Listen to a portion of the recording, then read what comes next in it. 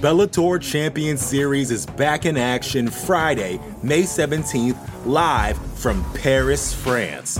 Reigning bantamweight champ Patchy Mix defends his belt in a rematch against dangerous submission specialist Magomed Magomedov. And Cedric the Best Doumbé makes his Bellator debut in front of a home Paris crowd versus Jaleel the Realist Willis.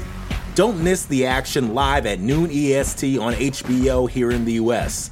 And visit Bellator.com/watch for information on how to watch around the world. This is the very first time you'll be able to stream a Cedric Doumbé fight here in the US, so make sure you don't miss it. Support for this show comes from Sylvan Learning. When children love learning, they can tackle any challenge life throws at them. Sylvan's Insight Assessment can help you determine if your child is ready for what's ahead. It can also identify gaps in learning and point out areas that could be of concern for your child so they can tackle what's to come. And right now, it's the best price of the year at $29. Go to sylvan29.com to learn more and get your child's assessment for only $29. That's SYLVAN 29.com. You're listening to the Vox Media Podcast Network. Live from MMA Fighting Studios, this is Between the Links. And now, your host, Mike Heck. All right, the iconic voice of Esther Lynn welcomes you to a brand new edition of Between the Links. We are 48 hours away from UFC 261. I'm in Boston, Massachusetts right now at my parents' house, but we are making this happen on location. I know the video and the audio quality is not what it typically is in the command center, but you got to do what you got to do, and we're making this happen. And since UFC 261 is going to be headlined by a rematch, we figured this program should also feature a rematch. And for those watching with us live on YouTube, Twitter, and Facebook, feel free to give us your thoughts on the festivities, on who's winning the rounds. And let's go ahead and get into this matchup right now and introduce the combatants first. Sitting in the challenger seat this week, fresh off being in the building for the Jake Paul versus Ben Askren fight card in Atlanta, GA, from MMAfighting.com, Mr. Jed Meshew. How are you, my friend? I'm doing well, so long as you can guarantee me, Mike, that at the end of this show, even though you're on location as well, we still get a cameo from your son. Like that, we still need that to happen.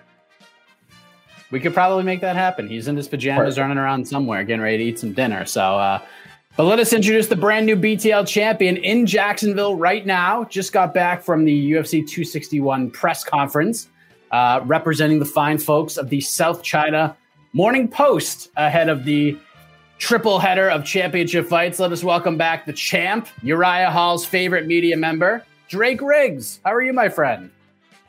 Oh man, just like Jorge Masvidal and Kamaru Usman, another undeserved rematch coming up for you guys right now. But I'm doing okay, Mike. Aside from the exhaustion, no food today, fueled off of pure anxiety and stress. I am happy to be here. Defending champ always defends his belt, no matter when. Send location. We're here. Let's do it. Why haven't you had food?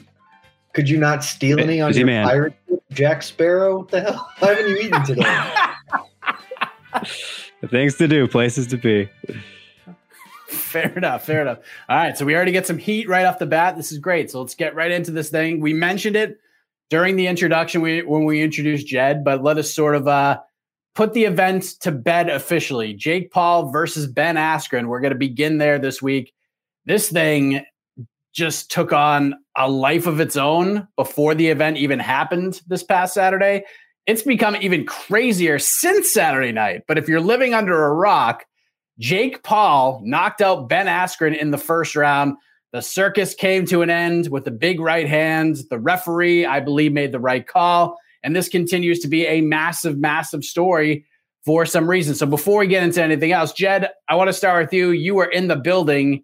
You have seen the interest firsthand in this fight. You lived it. You were the guy that hated it and then grew to love it. What would you say you learned the most on Saturday, or even now since Saturday? What would you say you learned the most about the state of combat sports in regards to the reaction to this fight? That is a big question, and that's frankly too big a question for the small minds on this show to parse into. I don't know that we learned a ton broadly. Like, honestly, this is what combat sports has been forever. It's maybe just that Jake Paul is finding not a new or a novel way, but he is leveraging it the most transparently that anyone has, at least in recent memory. And it's working out for him, because the big thing I learned is that I am absolutely a Triller Fight Club fan. Like, I'm in. We went on the journey last week where I was very much not in when this was first announced. Again, I blame Steven Morocco because he is just a fun suck. So I couldn't have fun because we were talking about it while I was with Steven. But I slowly warmed to the idea. It kept growing. I kept getting more interested in it. And then last week, I was pumped. I was super excited. Some of that certainly was the fact that I was going to get to go and cover it in my hometown. But it delivered, man. Like, I don't – anyone watching at home, if you put aside the idea that they were supposed to be fights happening, obviously that didn't happen a lot. The whole event was awesome. And I feel like everybody agrees, or at least at the time they certainly agreed. And even the people who didn't like it or didn't love it, they have to admit that it was an experience. It was this kind of communal thing. And that's sort of what we're trying to always get to with events like this, right? Of feeling that we were there for something at the time it was happening, something that was important in the culture, be it fighting or football or soccer or anything like that. And Saturday night, undeniably, Triller Fight Club was a thing that was happening in the culture. And it was fun as hell to be a part of. Looking back on it, it was even more fun than I think I remembered at the time. Because I'll be honest with you, the event really ran long when I was there, but it was awesome. And looking back, I regret nothing. I cannot wait for them to do another one, because the numbers this thing did, they're doing another one. And I hope as middle of that show, I messaged Brian Tucker, our editor, and was like, hey, man, I don't ask for a lot, but whenever Triller does finally do Jake Paul versus Conor McGregor, I have dibs on going to that one, because that's just going to be a freaking scene, man. It's going to be awesome. All right, so I was waiting for it. All right, so we heard pro Jake Paul versus Ben Askren, pro Triller Fight Club. Drake, you were on the show last week, not fully interested in this. You were way more interested in the Bellator card, the Phil Davis versus Vadim Nemkov fight, which actually turned out to be pretty Best good. Card of the week. It turned out to be a pretty good card. It turned out to be a pretty good fight. Jed is still, making that face right now. But now that you've seen the reaction, Drake, now that you've seen the reaction to all of this, and this thing continues to have legs even 5 days after the card happened, what does that say about the state of combat sports in your mind and the fans and just the overall reaction to this whole thing from start to finish and where we're at right now? I just think it's really telling that this event was apparently important enough to get Jed to shave for it. So that's something. That's the positive, I suppose. But I mean, in terms of the overall landscape of combat sports and interest and all that stuff, I feel like it didn't tell us a whole lot. People always like kind of the circus, always the crazy thing. And this was probably one of the bigger ones since McGregor Mayweather, obviously. So that always draws eyeballs. And if anything, the fact that Jake Paul won just continues to build the interest. And as we've seen online, the speculation of, oh my goodness, how well could this guy do? Like, we're seeing people actually give him a chance against people like Daniel Cormier and the like. So I think it just bolsters the fact that maybe people are a lot more interested in this ridiculous celebrity kind of nonsense. And even to look at his brother Logan, apparently going to fight Floyd now. And I know there was a poll that I believe somebody did, maybe Mike Coppinger or something, online, asking fans which one are they more excited for, the Logan Paul Floyd Mayweather fight or a legitimate boxing fight, which not a boxing fan, so I don't even remember who it was for, but I know the other guys, obviously, and they were winning at the time. Floyd and Logan were. So I mean, I don't think that's anything new. And judging by the buys and all that, it doesn't tell us a whole lot. I think if anything, it tells us, at least from the reactions I saw, that the combat sports community doesn't like to have more of a concert going on than fighting, because there was maybe more of the event than actual fighting, from what I've heard. And I think Jed even admits that himself. So I think that's probably the takeaway. From what I've heard, come on. Don't act like you didn't see it. I didn't watch it. I did not watch it. Absolutely nonsensical. Also, everyone commenting that I've lost the round, that's cool. Like, one, we all know it doesn't matter. And two, you're all just liars because one of these events did 1.4 million pay-per-view buys. Clearly, it was the event of the weekend. And it was a damn good time. I'm not going to apologize for it. Like, that was a good time. And being in there, like, it was a mostly empty arena. And it was still a good time. Like, the thing's going to be incredibly fun whenever they get fans, even if it's going to go bankrupt very soon, because there's no way they can keep footing that bill. The pyro. I actually spoke with Frank Mir yesterday. That interview should be dropping maybe tomorrow at this point, because he does talk a little bit about UFC 261. He has his thoughts on the experience, and I kind of agree with a lot of what he said. So a little teaser right there. But we're going to talk about Jake Paul in a moment. But Drake, let me ask you, in the MMA space, I mean, for all of us, this is about Ben Askren. Like, can he get it done? Like, a lot of people thought he was fighting for the sport. He was the representative of mixed martial arts. That anything other than a win for Ben Askren would be an absolute disaster for MMA. Like, those are one of the takes that I heard. And the overall legacy of Ben Askren, who was a Hodge Trophy winner, an Olympian, an MMA world champion for one in Bellator, the long list of accolades this guy's put together, like, this would be a disaster for him to go up there and get knocked out in the first round. So I'm curious, in this aftermath, Drake, did this loss, the whole thing, the circus, the physique, all of it, did this hurt the overall legacy of Ben Askren in your mind? Man, I mean, as much as I love Ben Askren, I feel like it's hard for this not to have, just I think that anything less than a domination or a starching was not going to look great for him, because he's going against a guy who, yes, very young, has started to actually box, but he's known as this goofy YouTuber, Vine kid, does the silly videos, nonsense, tried to rap a little bit, which, that's another thing. Just this incredible, annoying personality out in the media space, goes in against this guy who has already fought a basketball player and another YouTuber, and gets knocked out in the first round, 70 seconds or something crazy. I think it absolutely hurts, even though we all knew he wasn't known for his striking. Absolutely incredible wrestler. Still, man, a true veteran, a former champion who was undefeated for 19 fights in MMA. That is not good. That is not good at all. I think it definitely hurts. Not as much as maybe if he was to, I don't know. I was going to say if it was in MMA, but we already saw that pretty much. But it was against the top guy. So maybe if this happened in MMA and he got out wrestled or something, that would be very bad too. But it can't not hurt. Like, what, Nate Robinson was apparently reaching out to him like, man, they're those guys now. They're those guys who we lost to Logan Paul. We got knocked out by Logan Paul.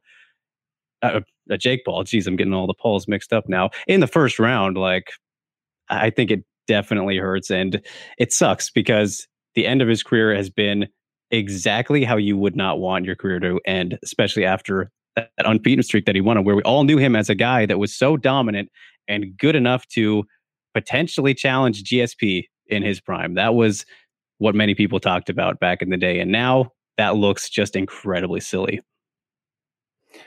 Jed, what do you think about that and the whole legacy thing? Because what I find interesting about this whole thing is that a lot of people talked about, Ben Askren has to go in there and win. Like, he has to go in there and represent MMA.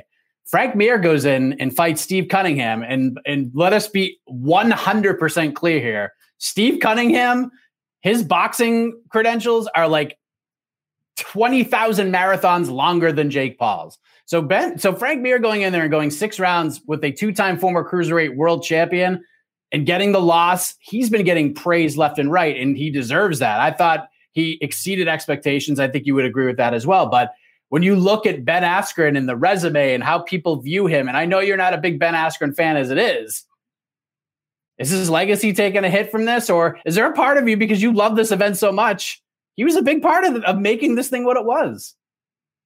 So a number of things here. First, just to respond to Drake very briefly, it's not silly in hindsight. It was absolutely ludicrous at the time. Anyone who thought Ben Askren had anything for GSP, because he very clearly never did. But back to your question, Mike, I would start by saying, what legacy? Does Ben Askren really have like a tremendous legacy in MMA that we think about? No, like realistically, his legacy is much larger in the world of wrestling. And I don't think this affects that. But as his overall legacy, 100% it does, because this is the first thing now. This is number one with the bullet on his, probably not in his obituary, because you try and be like really nice to people there. But like moving forward, when you're talking about Ben Askren in columns or whatever, it won't be former ONE FC champion Ben Askren. It'll be like dude who got bolted by a YouTuber. So yeah, 100% it's bad for his legacy. I don't think he gives a shit though. And in fact, I'm almost dead certain he doesn't, because legacy don't pay the bills. But what does pay the bills is that check that Triller gave to him on Saturday night. So like, I think he knew that this was a risk going in here. Frankly, if you just look at how he looked, he did not look like a man who took this seriously. I think he'd said since that he did take it seriously, but like, that's just not true. Look at his physique. He clearly was not in tip-top shape for this. And if he did, like if he really took this seriously, then he is comically bad at boxing, because he was extremely bad at boxing that night. But he just obviously didn't. He went in there for a paycheck, whether he overestimated his skills, underestimated Jake Paul, or just decided he didn't care at all. He was in it for the money. None of that was the best Ben Askren we could have possibly seen, but I don't think it would have mattered. The best Ben Askren still gets knocked out because he's not good at boxing. And as much as people want to hate, Jake Paul at least has a little bit of talent at this. He's never going to be a legitimate great boxer, but he's a good celebrity boxer. He's young. He has power and some sense of this. He's clearly taking it seriously. So yeah, definitely negatively impacts Ben Askren's legacy. But Ben Askren does not care at all, because he doesn't give a shit about his legacy. He took all that money and he's probably bought Bitcoin and Dogecoin and 7 other different kinds of crypto, and he's going to tweet about it for the next 6 months and all the money he made by investing in crypto. And you guys are idiots and you got to get on the crypto train, and he's going to go throw some frisbees and call it a day. Last thing on this, and by the way, Ben Askren, I think, is handling this all very, very well. This is a guy who had major hip surgery in September. So take that as you will. He's never really looked like a bodybuilder, or he never looked like ravishing Rick Rude, but yeah, he kind of looked like my 42-year-old brother up on the scale, but that's all right, because he probably would beat my 42-year-old brother in a fight. But with Jake Paul, Jed, he has clearly found a niche that everybody is somehow fascinated by, whether good or for bad. It's working. He's getting attention. He has 95% of the MMA fighting community calling him out for a fight, which he is very aware of, which is why he chose to fight Ben Askren. The fight was not fixed, and anybody who thought like he took a dive is an idiot. But the choosing of opponents, picking Ben Askren, this is like, it's fixing a win for him. He knew what was going to happen in that fight, and it was very smart on him to choose Ben Askren as the opponent, because he knew, 1, he would build the fight, and 2, he would probably win. So be that as it may, Jed, what should be next for Jake Paul? Like, do we throw him Dylan Dennis, make that money, get another win? Do we give him a Tyron Woodley? Do we give him a boxer? Like, I know you want to get to Conor, but is it Conor right now? Like, have we gotten there, Jed? No. So I don't think you throw him Dylan Dennis now, because Dylan Dennis is the setup fight for Conor. Like, Conor will be in Dylan's corner. Dylan will get colded in a round, and then that sets up the fight. And I don't think Conor is in line to fight Jake Paul right now. I don't think that's doable until middle of next year at the earliest. So Jake Paul is going to want to fight again, and who you give him is a tough one. Like, Tyron Woodley would make a lot of sense, but Tyron Woodley is like a much more dangerous opponent than Ben Askren is.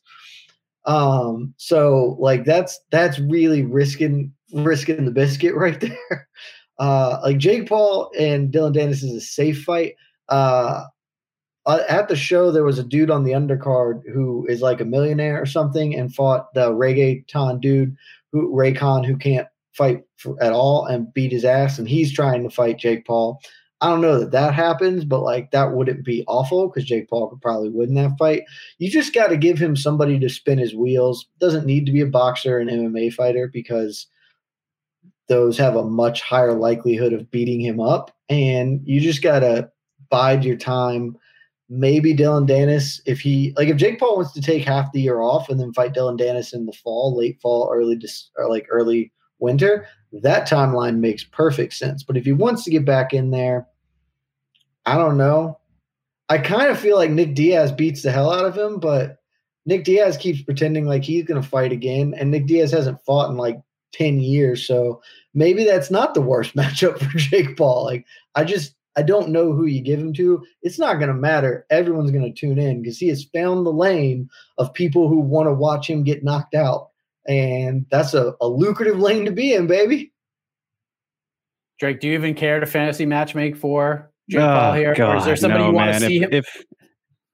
If we weren't on a show right now, I just wouldn't even answer this. I could not care any less, man. I'm so checked out of this conversation. Boy, like ideally, I think it would be great to see him against an actual boxer since he is boxing. And, you know, as Jed pointed out, he said that Jake is taking this seriously, but how can you tell how serious he's taking it when he's not facing actually good, talented boxers? You know how many 3-0 boxers face good boxers? None. No 3-0 boxers ever fought a good boxer. That's not how boxing works. You fight scrubs, and then when you have like 10 or 12 wins, you succeed, and then you fight somebody who might actually be good. Jake Paul's just doing it on a bigger stage and getting more money. Where is your sense of whimsy, Drake Riggs? For a man who looks like a child's character, why do you not have more fun with sports? I do, just not this. Not this doesn't do it for me. I don't know if Jake was if I had to pick somebody for him to fight, I guess the Woodley one would be the one. If you want to go by stories and the whimsy, Jed, there's the connection there already. Obviously, the Dylan Dennis one is so easy, but going from Ben to Dylan, that seems just like it may be the same thing, if not a step down, because we know that result's probably going to be the same. But then that ultimately gets him to the Conor fight, as you mentioned. But in terms of immediate story and what seems more likely, I guess the Woodley one would be the one. But I really don't care. Dude, the super sad thing is that like the Woodley fight makes sense, and it's definitely a risk. Jake Paul has like a non-zero chance to win that. Like he can win that fight, which is wow, that is depressing for Tyron Woodley. Well, listen, I'm sure this will not be the last time we talk about Jake Paul on Between the Links. I'm hoping this is the last time we talk about Jake Paul for a few months at least, but we're going to move ahead to another big performance from this past Saturday night, one that Drake will probably be much more proud to discuss. Meanwhile, the point for round one goes to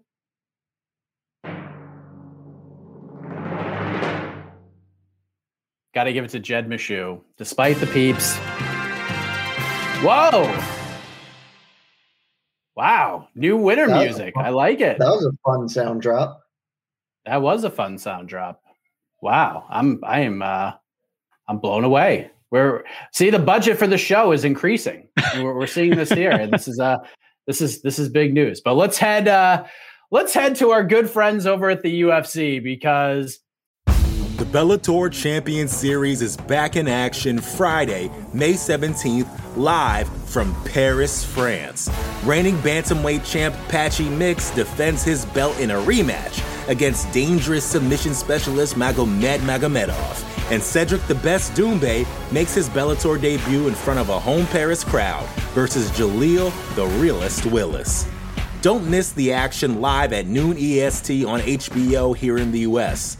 And visit Bellator.com/watch for information on how to watch around the world. This is the very first time you'll be able to stream a Cedric Doumbé fight here in the US, so make sure you don't miss it. While Jake Paul versus Ben Askren was going down, Robert Whittaker took on Kelvin Gastelum in the main event of UFC Vegas 24, and good old Bobby Knuckles delivered the goods in a big way, a 5-round unanimous decision. He swept all 3 scorecards, but Gastelum was game as hell. This is one of those 50-45s in the scorecard where Gastelum was much more competitive than the 50-45 states, but Whittaker was just that damn good on Saturday night. So Drake, we'll begin with you. This is where your Saturday night was spent. Your reaction to Robert Whittaker's win over Kelvin Gastelum, his 3rd straight win since dropping the belt. Man, I cannot say enough good things about Robert Whittaker. This guy, I think already before this fight, on the 2 wins that he had before that, was looking, better than ever. And I think it was arguable at that point in those 2 fights going into this one. But now it's undeniable. Like, the way that he looked in that fight was just on point with absolutely everything. And it's not that Kelvin came in and just gave it to him, because Kelvin came in looking for a fight and was there, showed up. I thought he had some moments for sure, but it just was not enough, because that's how good Robert Whittaker is now. And he's mixing together his game better than ever. And, that kind of signature head kick that he has, that he hides so insanely well behind his punches, it's looking even sharper and more elusive hidden than it was prior, which it already very much was.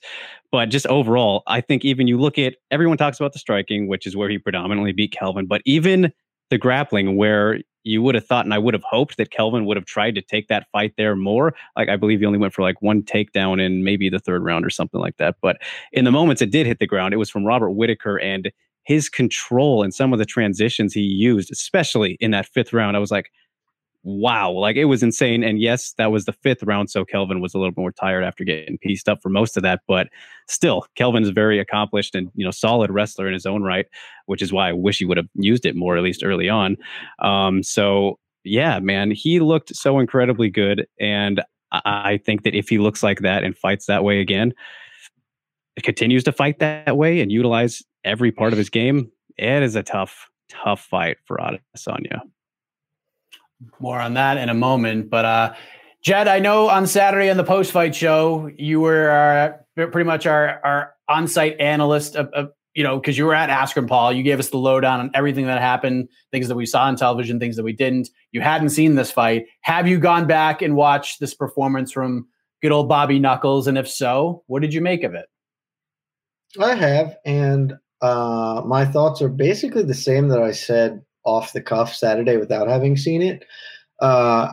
Tremendous performance from Robert Whittaker. Shout out to him, because I think this is, for my money, this is the best run any fighter's had after losing a belt. I think the only other person who you could maybe consider would be Frankie Edgar, after he lost the lightweight belt, dropped down to featherweight, lost to Aldo, but put together, after that Aldo loss, put together like a real run over top guys. Usually if a guy loses the belt, there's the immediate rematch or whatever, and then that kind of, his career trajectory is just not the same. A lot of that just because you lose the belt and you get old. Whittaker, not the case. He lost the belt to a better fighter, and he has proved himself to still be a top guy. The top guy, not a top guy. He's the top dude. He absolutely deserves a title fight. I will watch it. It'll be great. High-level mixed martial arts. I don't have any belief that he will beat Israel Adesanya, because I didn't think he was going to beat him the first time they fought. He super did not do that the first time they fought. I think he can be more competitive, but I don't think he's more competitive because he's grown as a fighter, or I'm seeing something new. I'm sure that he has grown. I just don't know that we're seeing any great leaps from Whittaker here, anything that shows me that he's going to be different. I see that he is just unbelievably good. He's super consistent, super good. I think he did have a bad night against Adesanya. So if they rematch, he won't just rush in and get lit up like he did. But I don't think he's going to win a protracted stand-up battle with the best striker we've ever seen in the sport. And I don't think he's going to be able or effectively, be able to or successfully wrestle Adesanya. So he's stuck in a kickboxing match primarily, and he's just going to lose that. He doesn't have any of the attributes that will make him win that fight. And what we've seen trouble Adesanya is big power. That's it. Adesanya shelled up and wouldn't act against Yoel Romero. That's why he lost to Yoel Romero, the greatest middleweight of all time. And then that's why he lost to Jan Blachowicz. He didn't want the huge shots coming back at him. He's not afraid of the power, but it does make him act more cautiously. And Whittaker is not a soft hitter, but he's not bringing the same artillery. Adesanya is not going to be afraid to open up on him. I just don't see the avenue for Whittaker unless Adesanya has a really bad day. I think that style just massively favors the champ. But I absolutely want to see that fight again because it's the two best guys in the division that aren't named Yoel Romero fighting. I know, we spent a lot of time last week weighing in on how likely it would be with the win for Whittaker to get the rematch with Adesanya. We all sort of understood the Adesanya side, how could I possibly do it better than I did it the first time, that whole argument. But what Whittaker has done recently, Jed, you made a great point. Losing the title, he's 3 wins in 9 months. For a top guy, the number 1 ranked guy outside of the champion, wins over Darren Till, Jared Cannonier, and now Kelvin Gastelum. Obviously, there's no argument here. He should be fighting for the belt. Jed, you kind of broke down why you don't think the fight will be drastically different. But Drake, you are our purist panelist after all. Did Whittaker's performance on Saturday make you super interested in the rematch with Adesanya? I know in this sport sometimes, no matter what, you kind of just run into a guy that has your number. But do you look at this potential second fight and think, you know what? I think this could go drastically different than the first fight. Oh, absolutely. I think it has the potential to do so. And especially after seeing the Jan Blachowicz fight. And yes, that was up a weight class. But if you look at how Blachowicz was able to beat him, particularly in those last 2 rounds where he was able to take him down, we've seen in the past that Adesanya, that's kind of a good thing to employ on him. Push the pace and get him down if you possibly can. Go back to that first Marvin Vettori fight, which, Marvin had some success in that area, not enough to ultimately get him the win on the judges' scorecards, but one judge, and some people do believe he should have, not me myself. But, I think that is a good plan of attack. And with the striking skills that Whittaker has had and maybe more patience, as I said last week, that I felt he's shown in the fights prior to this Kelvin Gastelum one, and then just the all-around improvements he has made and showed off in this fight, I think it makes it very interesting. And like I said, if he can mix it up against Adesanya, especially after seeing how Blachowicz was able to do things and get the win over him, I am very, very excited for it. I would be very surprised if it is the same as the first fight, because Whittaker looked like he was overextending himself a little bit in some of those exchanges and obviously got caught by doing that. So he just looks very different since that fight and in all areas. And with Adesanya, he has that loss, and I don't think he's been exposed by Blachowicz, but it definitely helps outline a blueprint a little bit, especially if somebody, let's say Whittaker, can fully draw that out at middleweight specifically. So yeah, man, I wasn't super excited for it before this Kelvin Gastelum fight. I thought it was definitely the fight to make. Whittaker deserved it and earned it. But now I'm all in for it. I'm very hyped for it. Mike, I have to do something I've never done on this show before. I have to give Drake props because Drake is correct.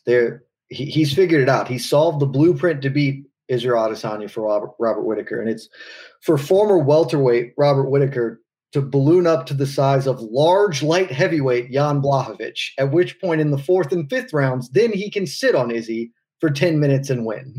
So yes, I will admit that if he can do that and become 30 pounds heavier before the next fight, my money's on Whittaker all day.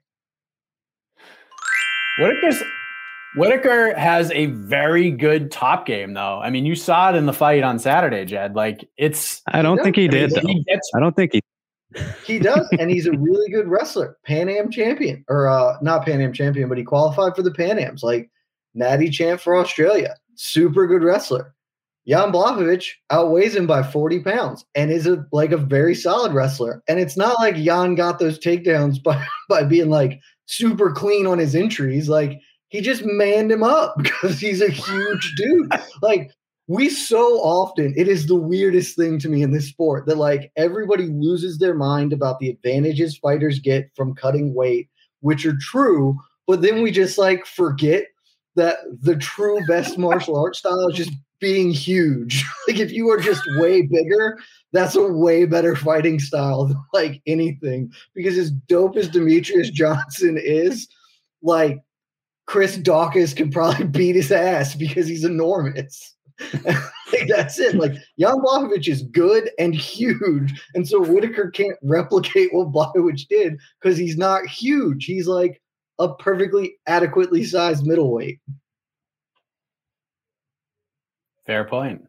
But listen, that's going to be a great fight. I thought Whittaker looked sensational. A+ performance. When you get Marvin Vettori to stay quiet and stay with a painstaking look on his face, I mean, he knew in that moment he wasn't getting. He's still trying. God bless him. You realize what happened. He's still trying. He's still on Twitter lobbying for the Adesanya fight. It's not going to happen. God bless him for trying, but he's just not going to get it. The fight to make, you do him and Derek Brunson, and we'll see who comes out of that. But Whittaker obviously has earned the rematch. I hope we get to see it sometime this year. Hopefully late summer, maybe early fall. We'll see what happens. But we're getting ready to move ahead to this Saturday's event, UFC 261. The point for round 2 goes to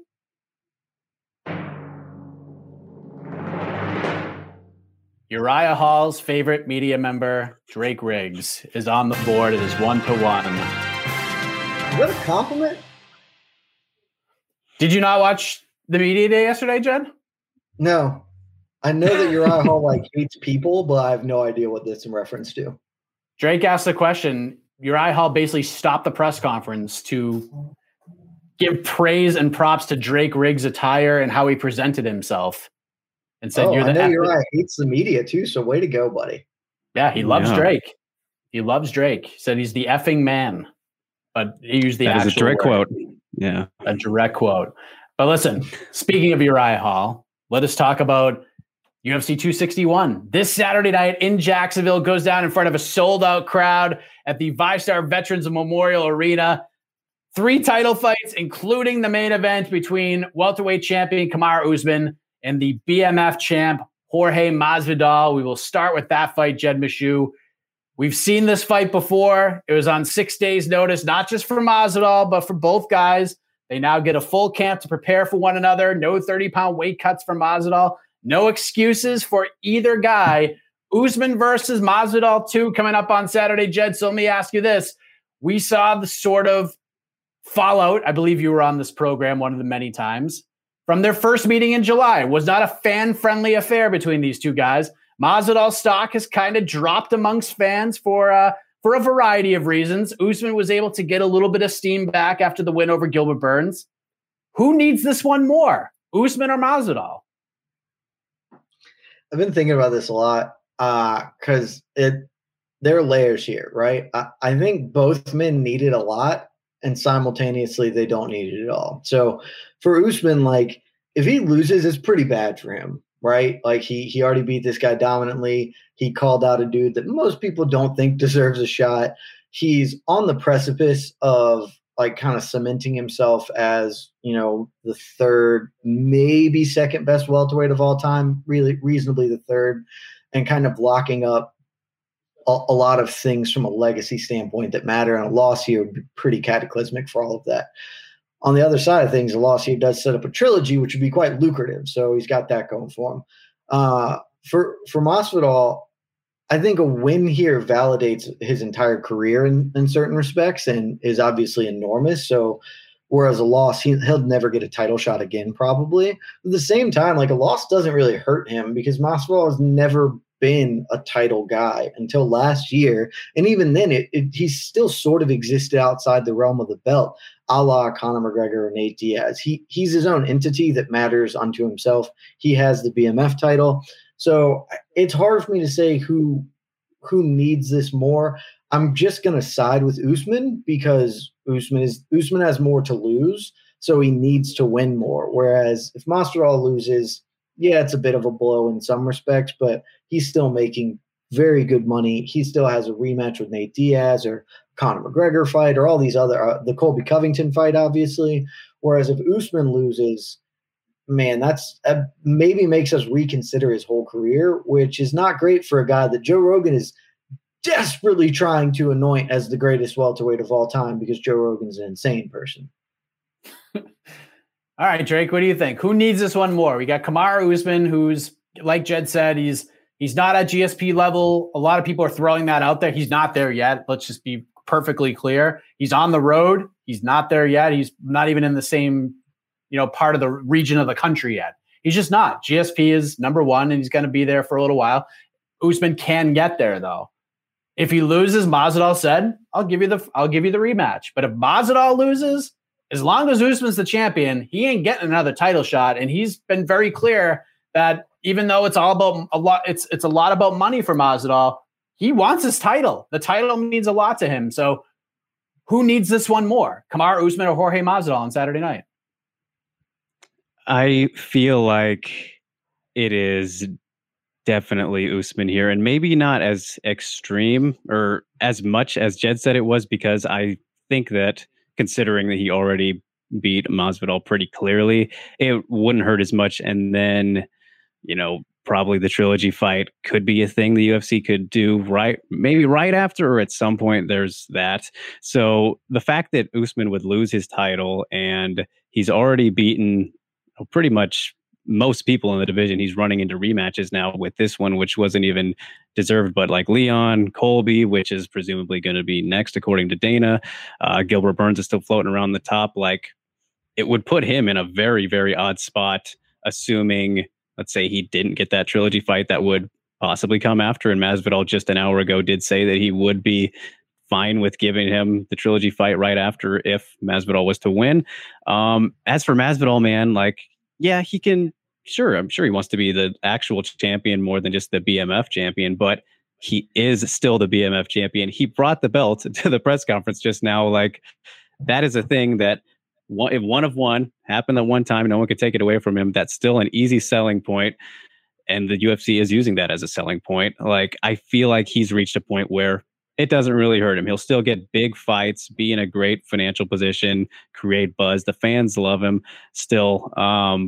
In terms of positioning, just in the grand scheme of things, it feels like there's a lot more to lose for Usman, who, despite him getting better and better with seemingly each fight and raising his stock and spot in history as one of the greatest welterweights, like, people prefer these other personalities, it seems, right now. And somebody like Masvidal, who has plenty of other matchups. You mentioned the Diaz rematch there.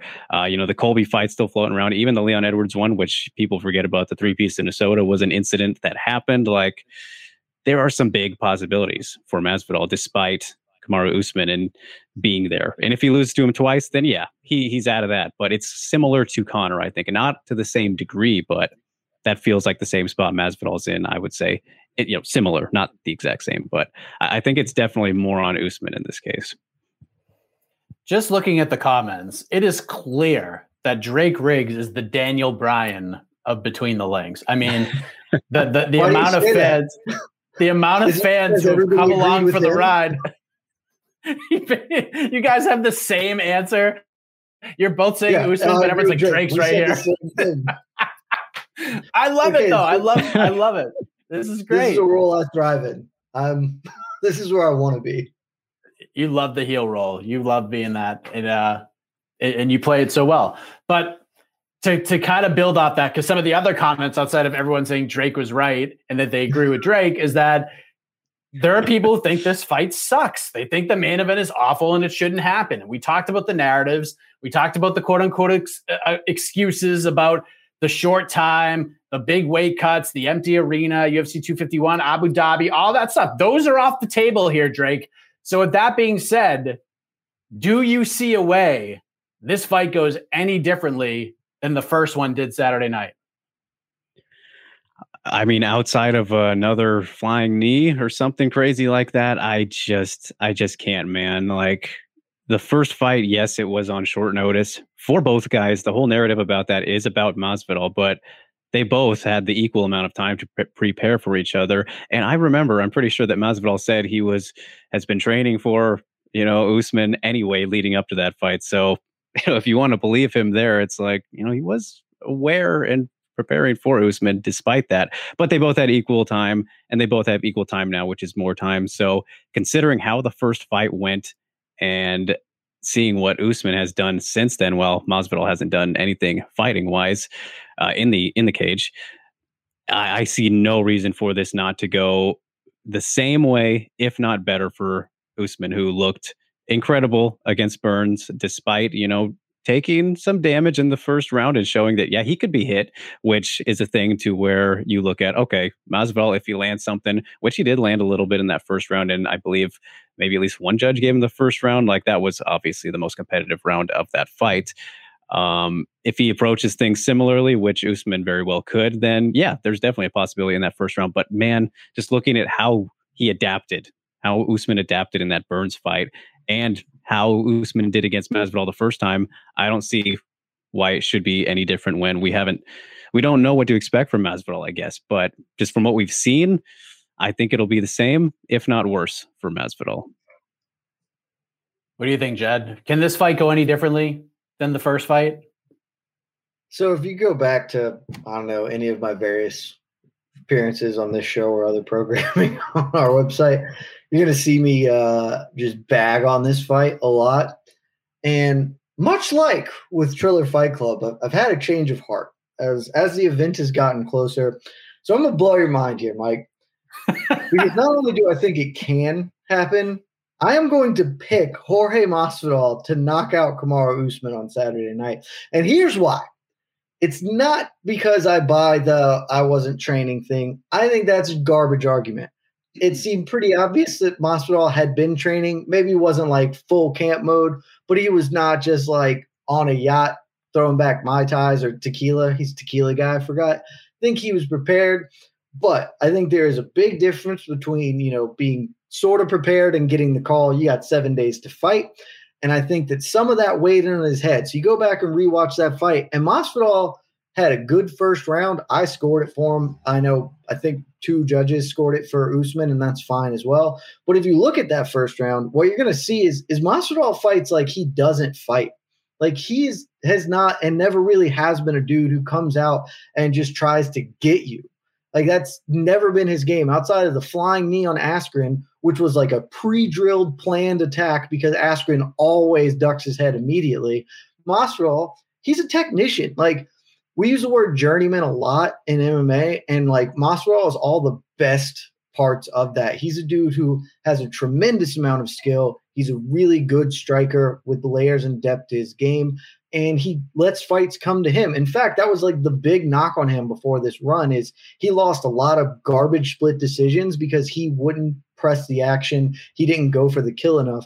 And I think we just saw that dial get ramped too high against Usman. He thought, I'm going to bolt this dude early. He shot his wad, and then he got tired. Usman took over with clinching, wrestling, the jab, body work. Full credit to Usman. But I think we've got a couple of different things. One, Masvidal knows now that he can't really spark Usman in one. Like he had a chance. He didn't do it. He's going to come in a little more patient. 2, Usman is 33 going on 50, it seems like. This could just be some residuals of me thinking Gilbert Burns sucks because I'm never going to not think Gilbert Burns isn't a bad welterweight.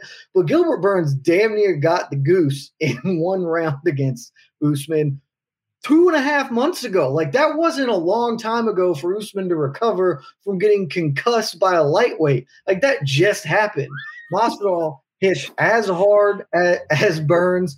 He's a better technical striker. We saw in the first fight, Masvidal really does have the ability to stop most of Usman's takedowns. He can't stop them all, but the issue that got him was getting backed up to the fence, not being able to circle. And largely, I attribute that to shooting his wad early. I think we're going to see a more measured Jorge Masvidal. I think Usman has lost a step Dude already has shot knees. He's just coming off getting jacked up by a lightweight, like I said. I think we're going to see it. I've come full circle. Jorge Masvidal is going to come in. He's going to take his time. He's going to pick Usman apart. Usman's not going to be able to rely on the jab as heavily because Masvidal is a much better defensive fighter than Gilbert Burns is. And he's going to get the damn thing done. Jorge Masvidal and new on Saturday. Wow. No air horn for that? I know, that's trash. Casey's far too affected by the haters in the comments. The sleep at the wheel. Wow. Going with the big dog move. All right. Last thing on this, and then we'll move on to the deep cuts and the other title fights. Clearly, Jed, Masvidal is the bigger draw. He's the bigger star. This is undebatable. Usman is not close from a money drawing standpoint. I'm not trying to be a jerk. He just isn't. Math does not lie.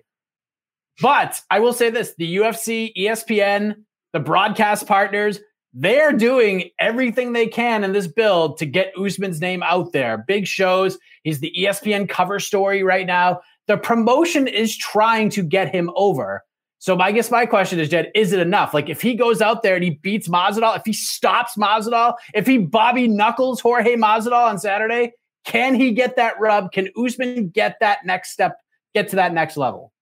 You just made an even more compelling argument for my argument than I made. Because every time the UFC tries to go big and build somebody, it blows up in their friggin' faces. Remember when Cain Velasquez was the dude and they put him on ABC and then JDS sparked him in like 4 seconds and Dana just cried about Cain didn't follow the game plan. It should have been shooting. You've just made a great argument, even on top of all the brilliant arguments I just made about why it's going to happen. To answer your question, though, no. They can't fix this because star power is one of those things. You got it or you don't.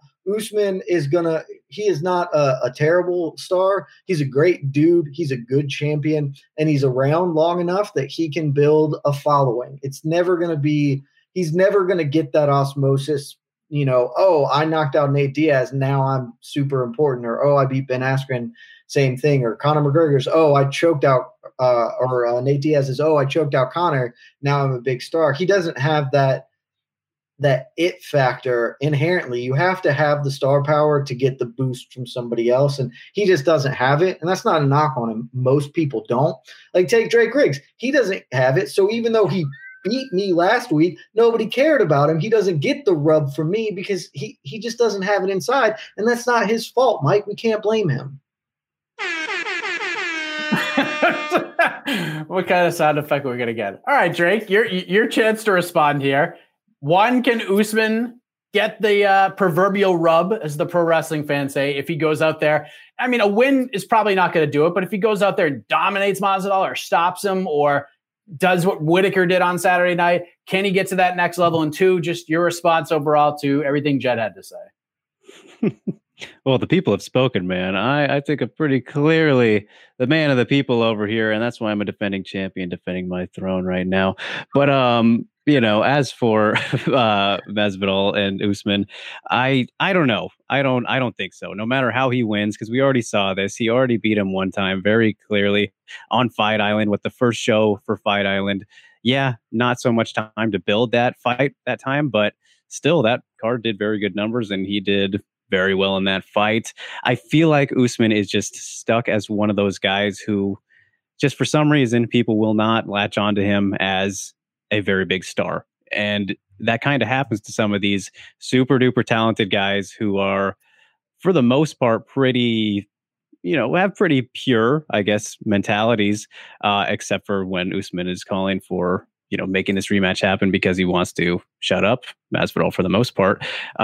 So just in that kind of position, no matter how good he is or how he wins, unless he really changes things and goes the Henry Cejudo route, that I don't know if it's going to happen. But will he do that? If he hasn't done it now, I do not think he's going to start after another potential domination over Usman, over Masvidal, I mean.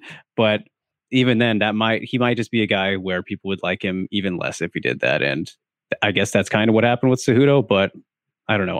Unfortunately, I feel like he's just going to be stuck at kind of maybe floating around the same stardom that he possibly can be. So we'll see, I guess. I'm in agreement with both of you, honestly, because if he didn't get the rub from stopping Colby, I don't think it's ever going to happen at this point. Like, I don't know what that wasn't like a great stoppage. Like, if he had sparked Colby, he might have gotten a little more, but yeah, it's not going to happen. Kamaru Usman's not cool, and that's the problem. Like, look, like, again, super great dude and a great fighter, but only dorks say stuff like, I'm better than everybody because my mind is stronger than everybody else. Like, that's not something cool people say. And so you're just like, that's your mic time. My mind is stronger. Like, okay, that's probably accurate, but like, that's just not a thing cool people say. I actually thought he did pretty good at the press conference today. And maybe I kind of like the only reason you're here is because I chose you. I kind of dug that line. That was a good little heel line by Mr. Usman. And obviously a pro. I assume, Drake, it sounded to me, I was watching it on the MMA fighting stream, this is a pro Masvidal crowd for that press conference. Oh, very much so. It was completely one-sided. Very, very heavily in favor of Masvidal. And it definitely helps when he sticks around afterwards to take pictures with a very long line of people. So that was socially distanced, mind you. So we hopefully safe in that regard. But it was one-way traffic in terms of who the fans wanted in that.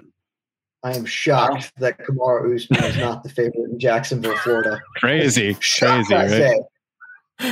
Oh man, maybe he's a seasoned Jags ticket holder. Who knows? But listen, nobody's a seasoned Jags ticket holder. I know. But listen, it is. I didn't have an issue with this fight being made to begin with. I thought it made perfect sense because we don't have a number like I like the Colby idea. Colby gets either of those two guys, makes all the sense in the world. But we don't have like a clear-cut number one guy. I think Usman was smart calling out Masvidal. We're going to get the fight. By the time we get to Saturday, everyone's going to be jazzed about it. And then we'll see what happens. Maybe the fight just lets everybody down again. But everyone's done a pretty good job selling it so far. I'm ready for it. I'm also ready to talk about the rest of the card on Saturday. The point for round 3 goes to...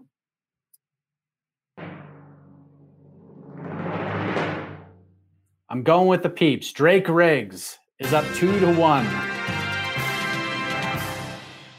And Jed can't believe it. This is unbelievable. But we already know what's going to happen. So, honestly, no one's getting upset. The Bellator Champion Series is back in action Friday, May 17th, live from Paris, France. Reigning bantamweight champ Patchy Mix defends his belt in a rematch against dangerous submission specialist Magomed Magomedov. And Cedric the Best Doumbé makes his Bellator debut in front of a home Paris crowd versus Jaleel the Realist Willis. Don't miss the action live at noon EST on HBO here in the US. And visit Bellator.com/watch for information on how to watch around the world. This is the very first time you'll be able to stream a Cedric Doumbé fight here in the US, so make sure you don't miss it. Hey, it's Kaylee Cuoco for Priceline. Ready to go to your happy place for a happy price? Well, why didn't you say so? Just download the Priceline app right now and save up to 60% on hotels. So whether it's Cousin Kevin's Kazoo Concert in Kansas City, go Kevin, or Becky's Bachelorette Bash in Bermuda, you never have to miss a trip ever again. So download the Priceline app today. Your savings are waiting. Go to your happy place for a happy price. Go to your happy price, Priceline. Listen, we talked about the main event. The main event is interesting, but we still get 2 other title fights on Saturday. We got Zhang Weili versus Rose Namajunas for the strawweight title. Things have gotten a little interesting between these two ladies. Got a little political on the road to the fight. We got Valentina Shevchenko versus Jessica Andrade for the women's flyweight title. Both are interesting matchups. A lot of people feel like each champion, in a way, is taking on their toughest challenger that they can face right now. Whether that's true or not, we will see on Saturday. But Drake, we'll begin with you. Of these 2 title fights, which one interests you more and why? Is it Zhang Weili versus Rose or Valentina Shevchenko versus Jessica Andrade, and why? I can't help but go with the strawweight title fight. And that's nothing against the Andrade versus Shevchenko matchup, because I do like that one, a decent amount more probably than some of the other flyweight title fights we've gotten recently from Valentina. But you just look at the fact that we haven't had Weili defending her title over a full year in a fight that was one of the greatest fights we've ever seen. Having waited that long, that alone makes it the fight where, oh man, she's back. The girl that just defended her title against Joanna, the former go to this, well, still the go to this division, former champion, like that's excitement enough, I think, for people. But taking on Rose, who is another former champion and the one who knocked out, the aforementioned Joanna, this matchup is just something we've been anticipating for far longer than we should have now. And stylistically, they both match up tremendously. They've been in so many good fights, and just putting them together and just getting this one finally is a lot better, I think, than, yes, it's a big deal for Jessica Andrade, former champion of strawweight, going up to flyweight, looking to become, a double champ, not at the same time as, holding the strawweight title. But if she beats Valentina Shevchenko, which would also be an incredible upset, on top of that, unfortunately, it just is not as likely to be as crazy and awesome of a fight. I think that's just undeniable. When you look at that fight, Andrade versus Shevchenko, it just reminds me, I see similarities to Joanna versus Andrade, which that didn't go very good for Andrade, especially considering the game plan she kind of sounds like she is leaning towards, which is very similar to the approach she had for Joanna. So against Valentina, I just do not think that's going to work, and she'll be able to replicate that pretty well. As for Weili versus Rose, though, I think they're equal in a whole lot of areas, except for strength and power in favor of Weili. So I expect that to be the X factor. But man, that fight can just really go in a whole lot more places than I think everybody expects Valentina versus Andrade to. Jed, you've been on the show like 20 times, so it has come up a few times that you can kind of judge how big a fight is when outsiders or casuals will hit you up and ask you about a certain fight. I feel like for me, a lot of people are asking me about Zhang Weili versus Rose Namajunas, and I got fans who watched the Joanna fight with Zhang Weili. They loved it, and they actually think they're going on a limb and say this one could be even better than Zhang Weili versus Joanna Jędrzejczyk. So I have a feeling you're going with that compared to the other fight because Valentina is that dominant. But I mean, do you have an argument the other way at all? You couldn't be more wrong, Mike. I'm definitely going the other way. I got a couple of arguments why. One, because I'm not a coward. I'm not going to take the low-hanging fruit like my opponent just did. Obviously, the easy one is the one that's not the minus 700 favorite. But again, I'm not a coward. So here's the reasons why, because I actually believe most of these. I'm not just saying them. First off, I have no qualms with Weili Zhang versus Rose Namajunas. That's an awesome fight. And let's just take a minute to appreciate that the 4 women fighting in the title fights on this card are numbers 2 through 5 in the UFC's female pound for pound rankings behind only Amanda Nunes.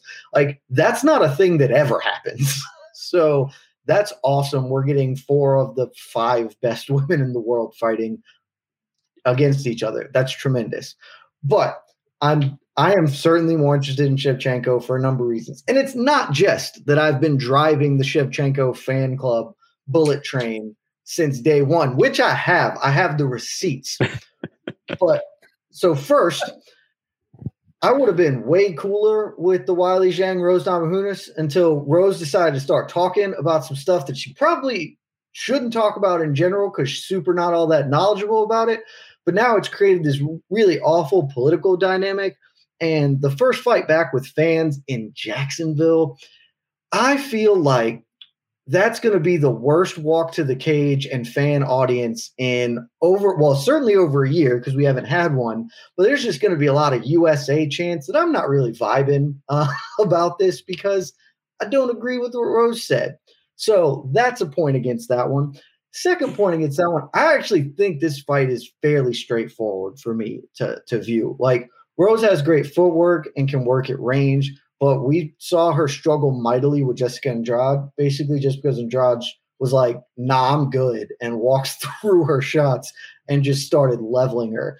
KO'd her with one of the dopest KOs of all time the first time, and should have gotten a draw in the rematch, and if that was 5 rounds, that would have been an Andrade fight almost all the way.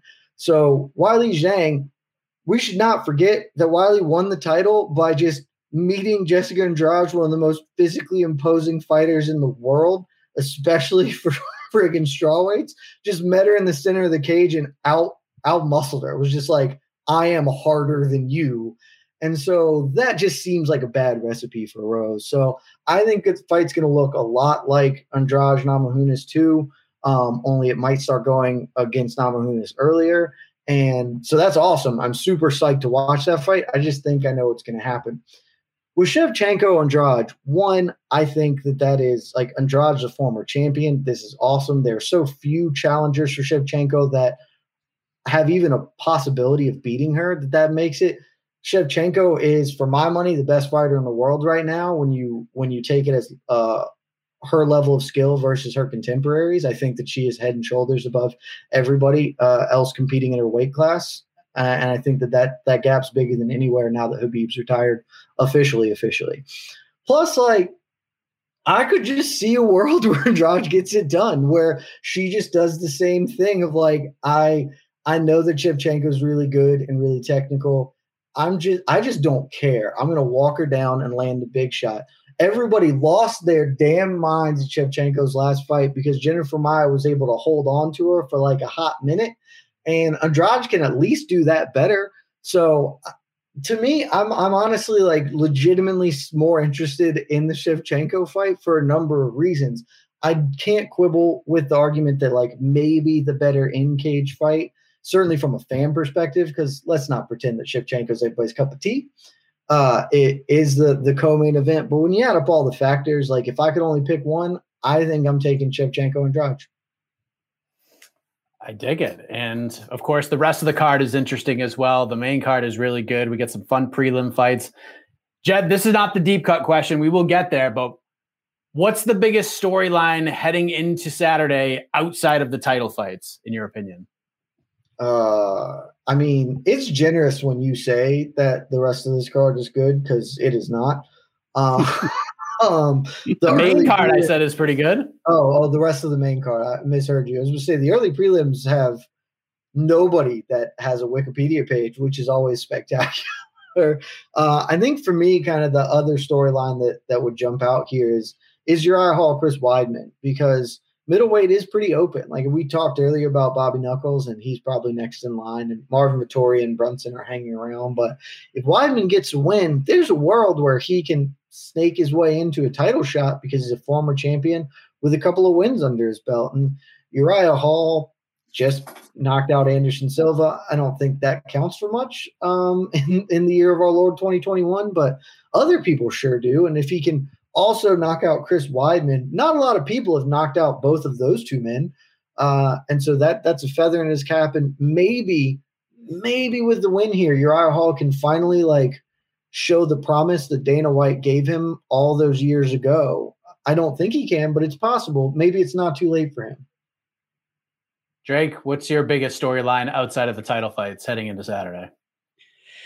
It's tough, man, because I feel like there just isn't that much story outside of the title fights. These three all have so much, kind of drama a little bit around the outside of the fighting side of it, but then actually for the fights themselves, I like what Jed is saying about, Hall and Weidman too, but I don't know. I just don't feel it quite the same in terms of the energy, or just when you look at the division where, we got Brunson, Vettori, Whittaker, all above these guys. So I think they'll have to wait. Even for the winner will be very close no matter what. But I guess if I had to pick, I think that's a good choice. But I'll go with Anthony Smith versus Jimmy Crute, actually, which opens up the main card.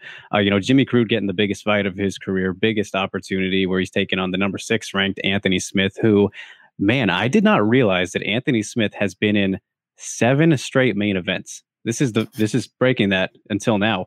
So taking on Jimmy Crute, who is that would be something. Could you imagine? Yeah, right. So yeah, it's another Devin Clark type of matchup where Anthony Smith, obviously, he got the brakes beat off of him against Glover, and then Rakic didn't really beat him up as badly, but very dominant, clear victory. One-way traffic in that one as well. Then he rebounds in the first round against Devin Clark, which was kind of not a gimme fight necessarily, but clearly a step down from the guys that he was fighting prior to that. And as being a title contender, fighting John Jones, then Gustafsson and what have you. Now again, Jimmy Crute, who similar, but a guy who is more capable of making waves. I think we've seen less from him than Clark, for example, to compare those two. And just another Australian guy. And at light heavyweight, we don't see too many of them that have made an impact. And Jimmy Crute, man, like that was my biggest takeaway yesterday at the media day, was seeing him in person. Like he is huge for light heavyweight. Like I was like, damn, this guy, he could be at heavyweight one day. Still very young, very talented guy. It's a big opportunity than him. And he's like taking really no nonsense kind of approach to this fight, and seems not offended by Anthony Smith kind of saying that he's fought, I've probably fought 10 Jimmy Crutes in my career. I've had so much more experience than him, but Jimmy seems a little bit more motivated because that chip on his shoulder, I guess that's a good way to put it. And he understands this moment. So I think it could be a big deal, especially when you want to consider just that area that he is from, being down there. And when we have champions like Volkanovski and Adesanya, if Jimmy Crute goes out there, launches his way up the rankings, then you have another potential star in another division, to where you got this growing market with all these champions already. Maybe this guy can fit in there. So for me, I'll go with the light heavyweights on this card. I refuse to believe that a man who got Peruvian necktied in a legitimate mixed martial arts contest is good. I just refuse. It's like getting Owen St. Preux choked. Like you're bad when that happens. That's just it. It's funny. It's funny you mention that makes it even more fun. It's funny you mentioned that line, Jed, because that line was part of an epic all-time great pitch for a fight, a diamond in the rough fight for last week. You went with Alexander Romanov versus Juan Espino, which was a fine fight. It was a lot of fun, especially the first. Let's not undersell. That fight was an absolute banger. For like 6 minutes, maybe it was an absolute banger, but it was a fun ass 6 minutes until the trash in. That fight was awesome. That fight was dope. Yes, it came back to life around the halfway point. But listen, that was an all-time great pitch. What you got for us this week? What's the needle in the haystack? What's the diamond in the rough for Saturday? But the problem is there's it's hard. Like this one is hard to see a diamond in the rough because the prelims really are barren.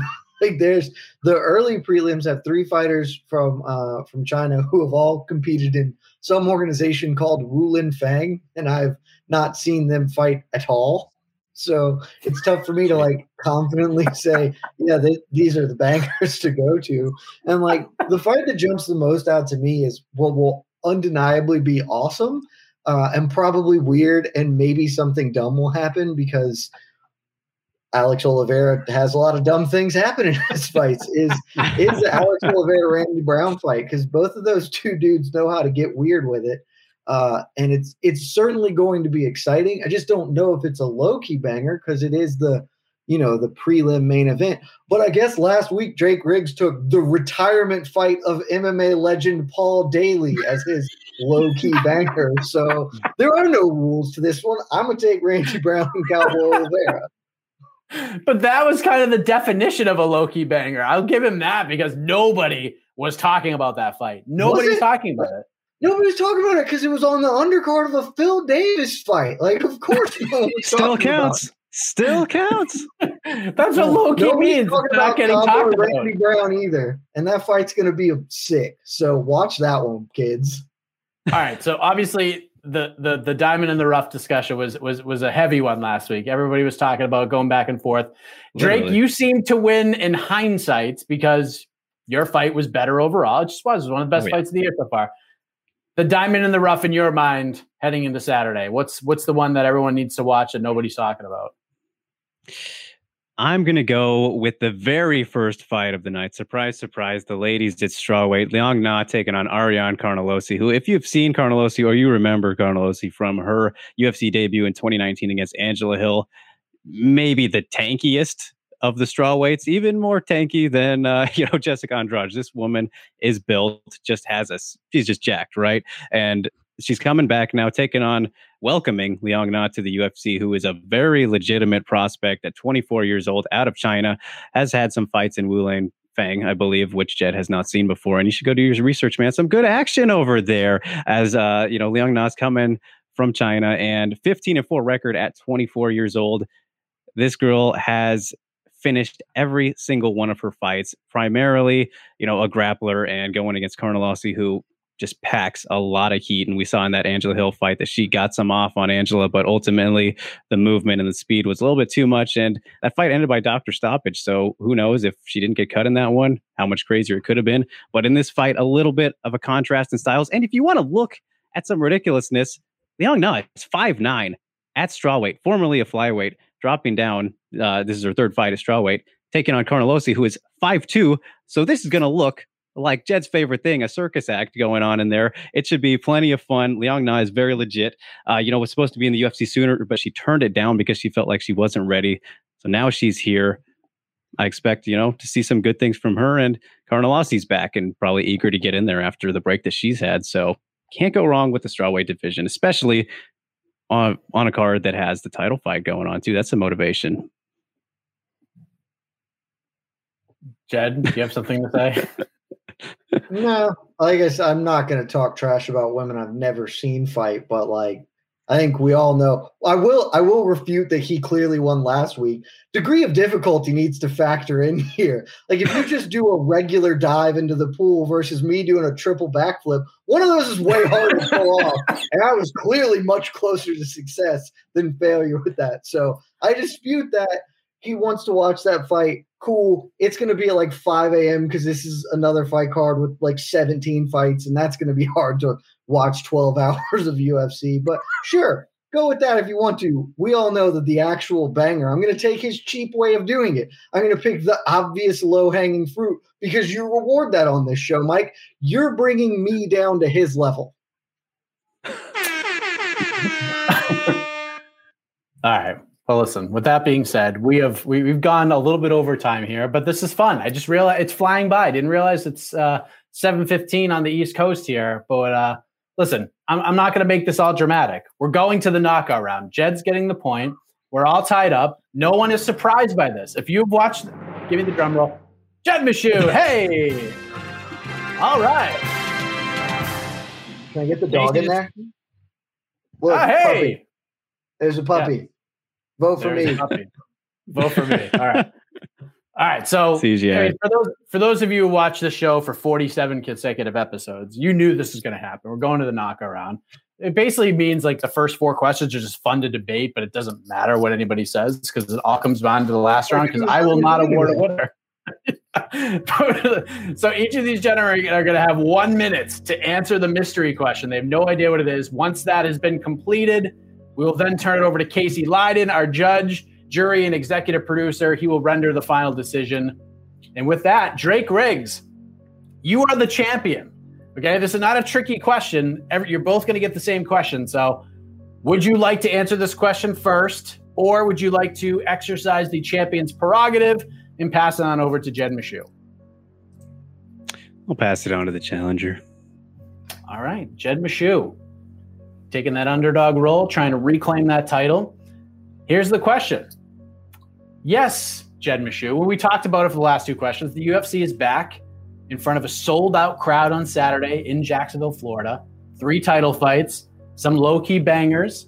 It's a big deal. But, Jed Meshew, tomorrow night, it's the return of the Professional Fighters League. The PFL is back for the first time since New Year's Eve 2019. So my question is, what do you need to see from the Professional Fighters League in the year of our Lord 2021 with the in-cage product after a very interesting offseason, free agent signings? What do they need to do to get back in the hunt to make things exciting, in your opinion? We have 1 minute on the clock. What can the PFL do in 2021 to get back in the mix? Your time starts now. I think they're setting themselves up really well for this year, honestly, and I do not give praise to the PFL often. they have made a couple of key acquisitions, and even if these fighters, Anthony Pettis, et cetera, are a little past their prime, maybe they are very recognizable names. They're going to be on ESPN. Like, people are just going to tune or scroll and see and go, oh, okay, yeah, I'll watch that. That gives them a foundation to build on. The thing they have to do more than anything is be consistent this year. I know last year COVID threw a lot of people for a loop, and honestly, you could probably give PFL a lot of credit for taking the correct, safe answer, which was just not do anything. But that's backfired on them pretty hard because their fighters semi-revolted, everybody's unhappy, and we all just lost them in the conscious for X amount of time. Now they're back. They need to be consistent. They need to be on television because they got more to compete with. With one on TNT, they need to be doing cards consistently and just deliver a good product because they do have a good product. All right. Yeah. In radio terms, Jed, you hit the post. You hit the post right at the 0 mark, right when the music ended. You came out. So kudos to you. I know we're running low on time. I'm trying to be good about it. I appreciate that. All right, Drake. PFL back tomorrow night. First card since New Year's Eve 2019. What do you need to see from them for them to be back in the hunt? They had a lot of momentum coming out of the 2018 season. 2019, they lost a little gusto. 2020, I think they did the best they could with what they had, especially at the free agent acquisitions. But what can they do with the in-cage product in 2021, to make things very, very interesting in the current landscape of mixed martial arts? 1 minute on the clock. Your time starts right now. I think that they just have to make kind of this format a lot more digestible or maybe understandable to some people, because from an outside perspective, a casual viewer who's just seeing the PFL for the very first time, it can be a little bit confusing. Like, if you've seen UFC, let's say the UFC casual has seen it, they go into the PFL like, what, there's points that aren't just a part of like judging and scoring. It's actually, you get points for your win and whatnot. Make it a little bit more understandable. And on top of that, really sell your stars that you have. You got Anthony Pettis now, you got Kayla Harrison still, you got Clarissa Shields, Rory McDonald, list goes on.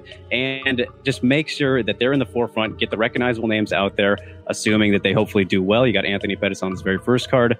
Really highlight this guy that you have him now while making everything understandable what's going on.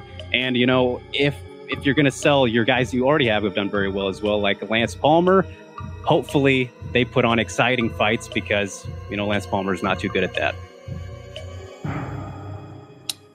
Okay, there we go. Drake Riggs, right near, damn near hitting the post in his own right. So there you go. I wish you guys could see what my setup actually looks like right now in my parents' empty house. It is ridiculous. Maybe I'll take a picture and send it on over. I am not happy about it. But as the votes start to toll in from the live studio audience, whether it's on Facebook, Twitter, or YouTube, just a reminder, we got the great Jose Youngs also in Jacksonville providing coverage. We will have your weigh-in show tomorrow, noon Eastern time, I believe. Or am I wrong about that? We're going super early. That's right, because we're in Florida. I don't even know what time. Right, yeah. Drake, you would know. What time are we going? 9? Yeah, should be 9. 9 a.m. So we'll see you for the weigh-in show at 9 a.m. Eastern Standard Time till 11. And then, of course, we'll have your preview show. Saturday, we'll have, obviously, we got PFL on Friday. And then Saturday, we'll have the pre-fight show, which I believe goes down. And we're going to do an extra 30 minutes. We're going to go an hour before the first fight. Then we'll watch the card. We'll do the post-fight interviews. We'll do the post-fight show. On to the next one on Sunday. Lots of stuff to get to. So I wasted enough time. It is time to turn it over to the man who makes the final decision, and I'm glad it's not me. After 5 rounds of action, we go to Casey Leiden's scorecard for the decision. Casey, who is the champion?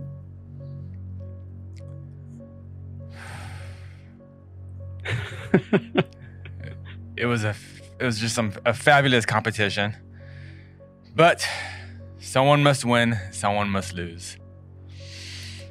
All right. Okay. Your winner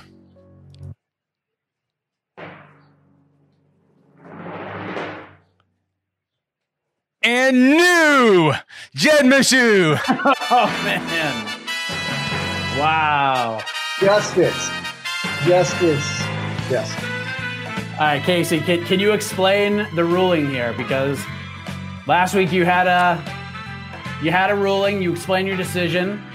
You kind of kind of exercise with that decision for a few days? Why is Jed Meshew the champion, and why are we going to get a trilogy fight? I love rematches, and it was a bit of a makeup call. I'm just going to say it. I'll take them. I love makeup calls, and they're my favorite. Look, collusion. We can have the trilogy. I'm very down for that. And frankly, you're lucky that I won because Jacksonville is not that far away from me. And if you had robbed me twice in a row, we would have been having the trilogy in the parking lot of the ViStar Arena. That's really been Set it up, Triller. Set it up, Triller. Let's go. There you go. There you go. Maybe we could do some fight circus action. It's got to be something you guys can do. I mean, all right, Jed, you're the winner. We have a fight circus. Okay. I know those people. All right, Jed, 30 seconds, my man. What do you got to say? Two things. One, I am astonished and shocked that we didn't talk about one championship. Not because I care about one championship, but because Johnny Line Dancer did the damn thing last night, and that was awesome. So, John Lineker, keep throwing them hands, baby. And number two, previous week I called out Sean Al-Shadi. Obviously, I got a trilogy match, so I can't be dealing with Sean right now. However, if you like MMA, if you like reading good writing, Sean dropped an article this week. It's called "I was afraid to walk to the cage more than I ever was for any fight. Inside the early days of women in MMA." It is awesome. One of the best pieces written in at least a month or two, and I highly encourage all of you to check it out because it's really good, and it should make you think if you haven't thought about this kind of topic already. Yes, it is a great piece. I will recommend that as well. Drake, any last words? I mean, you are going to be back next week, hopefully, if your schedule allows it, for the trilogy fight. And then I'll make I'll put a little tease down for episode 50. But what do you want to say, Mr. Drake Riggs? It was a fine effort once again. Yeah, it was fun, you guys. I'm hungry. I'm very hungry. I'm going to get some food after this. It was all worth it, though. You know, good friendly competition. Lost the title, but this is what champions are made of. You get to see me try and rebound then another time in a trilogy fight. So, just stay tuned to SCMP MMA for some coverage here at UFC 261 and, of course, MMA fighting as well. But, just got this stuff going on here this week. So, I don't know. I'm pretty exhausted. I can't plug very well right now. But thanks for having me again, you guys. The champ's got to defend. Yeah, we took whatever energy levels you had left. But next week's episode 49, that's going to be fun. The trilogy fight. And then episode 50, we're going to mix things up in a big way. We got some cool things in the works for the 50th episode. And with a win for Drake Riggs, he might find himself in the mix of that epic 50th episode. But until then, we're getting out of here. For Drake Riggs, for Jed Meshew, for Casey on the ones and twos and the judging, I am Mike Heck. Thank you for watching. Thank you for listening. Enjoy the fights this week, and we'll see you back here once again next week on Between the Links. Good night, everybody. The iconic voice of Esterlin takes you home. This is Esterlin. You've been watching Between the Links, a MMA fighting show. I should have written this down. My name is Esterlin. Thanks for watching. Click the subscribe button.